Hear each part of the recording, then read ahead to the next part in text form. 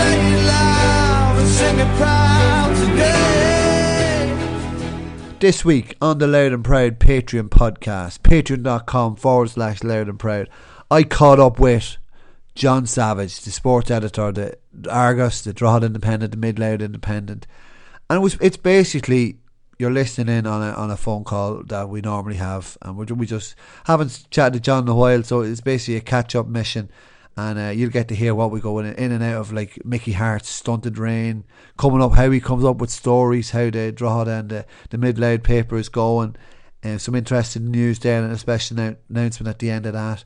The split season going forward, we chatted about the Congress and how Loud football is going to be affected. Should there be a change? Should they regrade the league? Should the championship be relegation of the league and the championship, or should it just be in the championship? And we also talk about no Tailteann Cup as well. Possibility is looking more and more likely that there be no Tailteann Cup this season, how the effect on Loud and Mickey Harte as well. But all in all, really good catch up with John Savage. If you like the sound of that, please do sign up. Patreon.com/Loud and Proud. Say it loud.